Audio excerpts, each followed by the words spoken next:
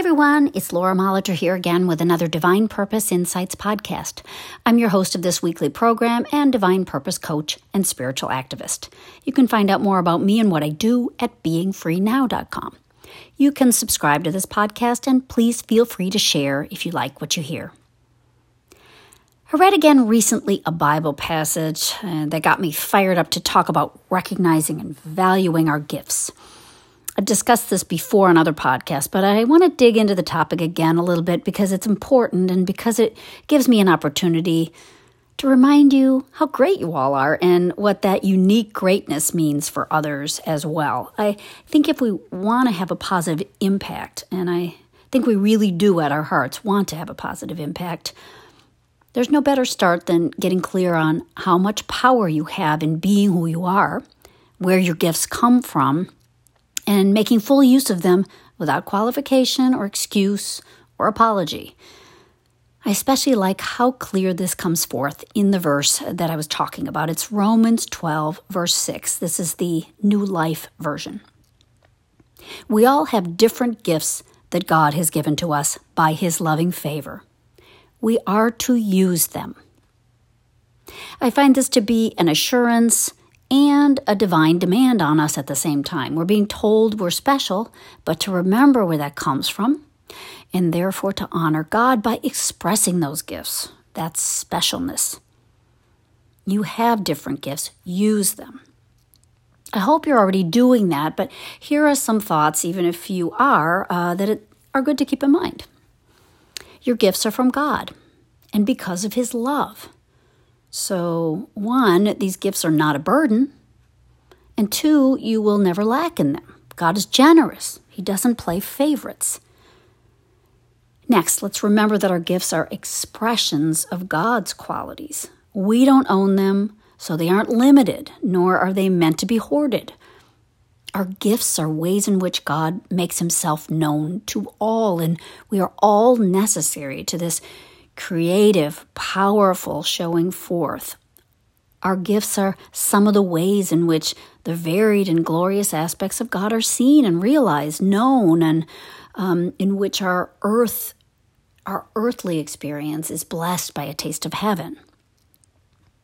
Don't belittle your gifts, your specialness. God's not small or limited, so however He shows forth His qualities is never less than glorious. Beauty isn't about size, it's a feeling that touches the soul.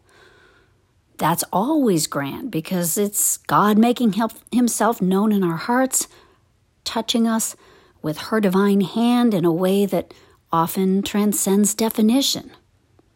Kindness, orderliness, humor, grace, flexibility, poise, artistic expressions by whatever means, these are aspects of God's infinite amazingness coming to our lives to be realized. Know what that means. The mortal mind wants to say we have no gifts, or others are better, or we wish we could do this and not that. But you have been designed to be you, and God never made one image of Himself more shiny and wondrous than another. Your gifts are diverse in the way they are felt and expressed, even in the way that we may express things differently over time, each one of us. But none of those gifts are less needed and powerful.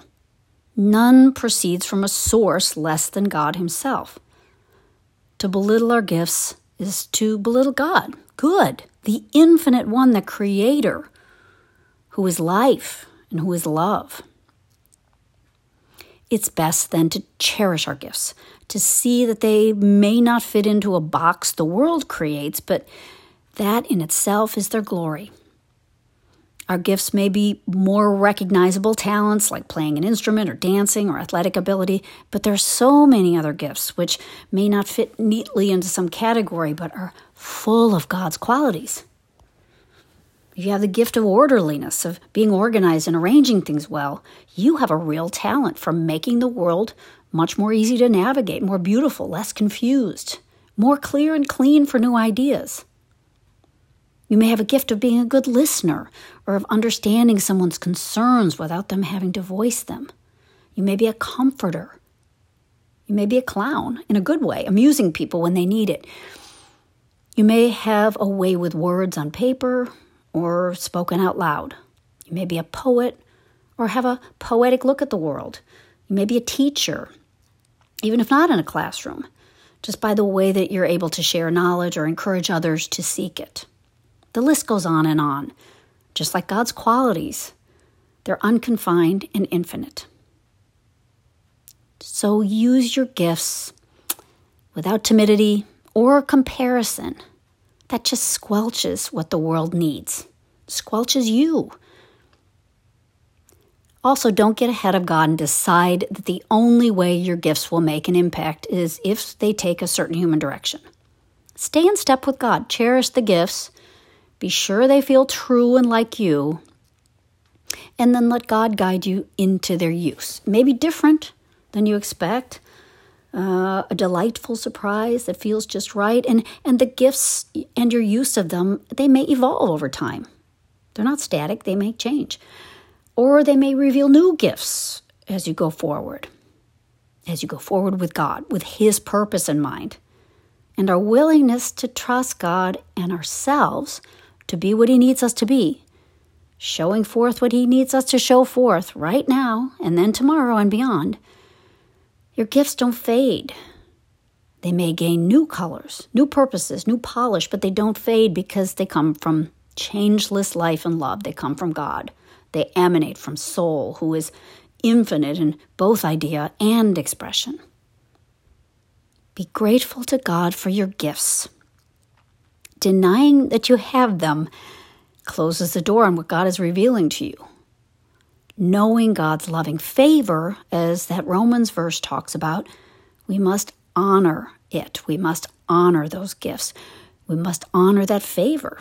Your gifts may feel buried in your own self-doubt, but water them with your expectation and see how the seeds grow, blooming beyond what you might have expected.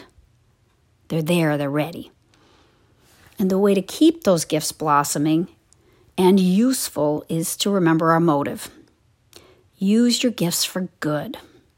If you do, you glorify God, and I promise you too will feel the richness that comes of expressing yourself with God's applause always surrounding you.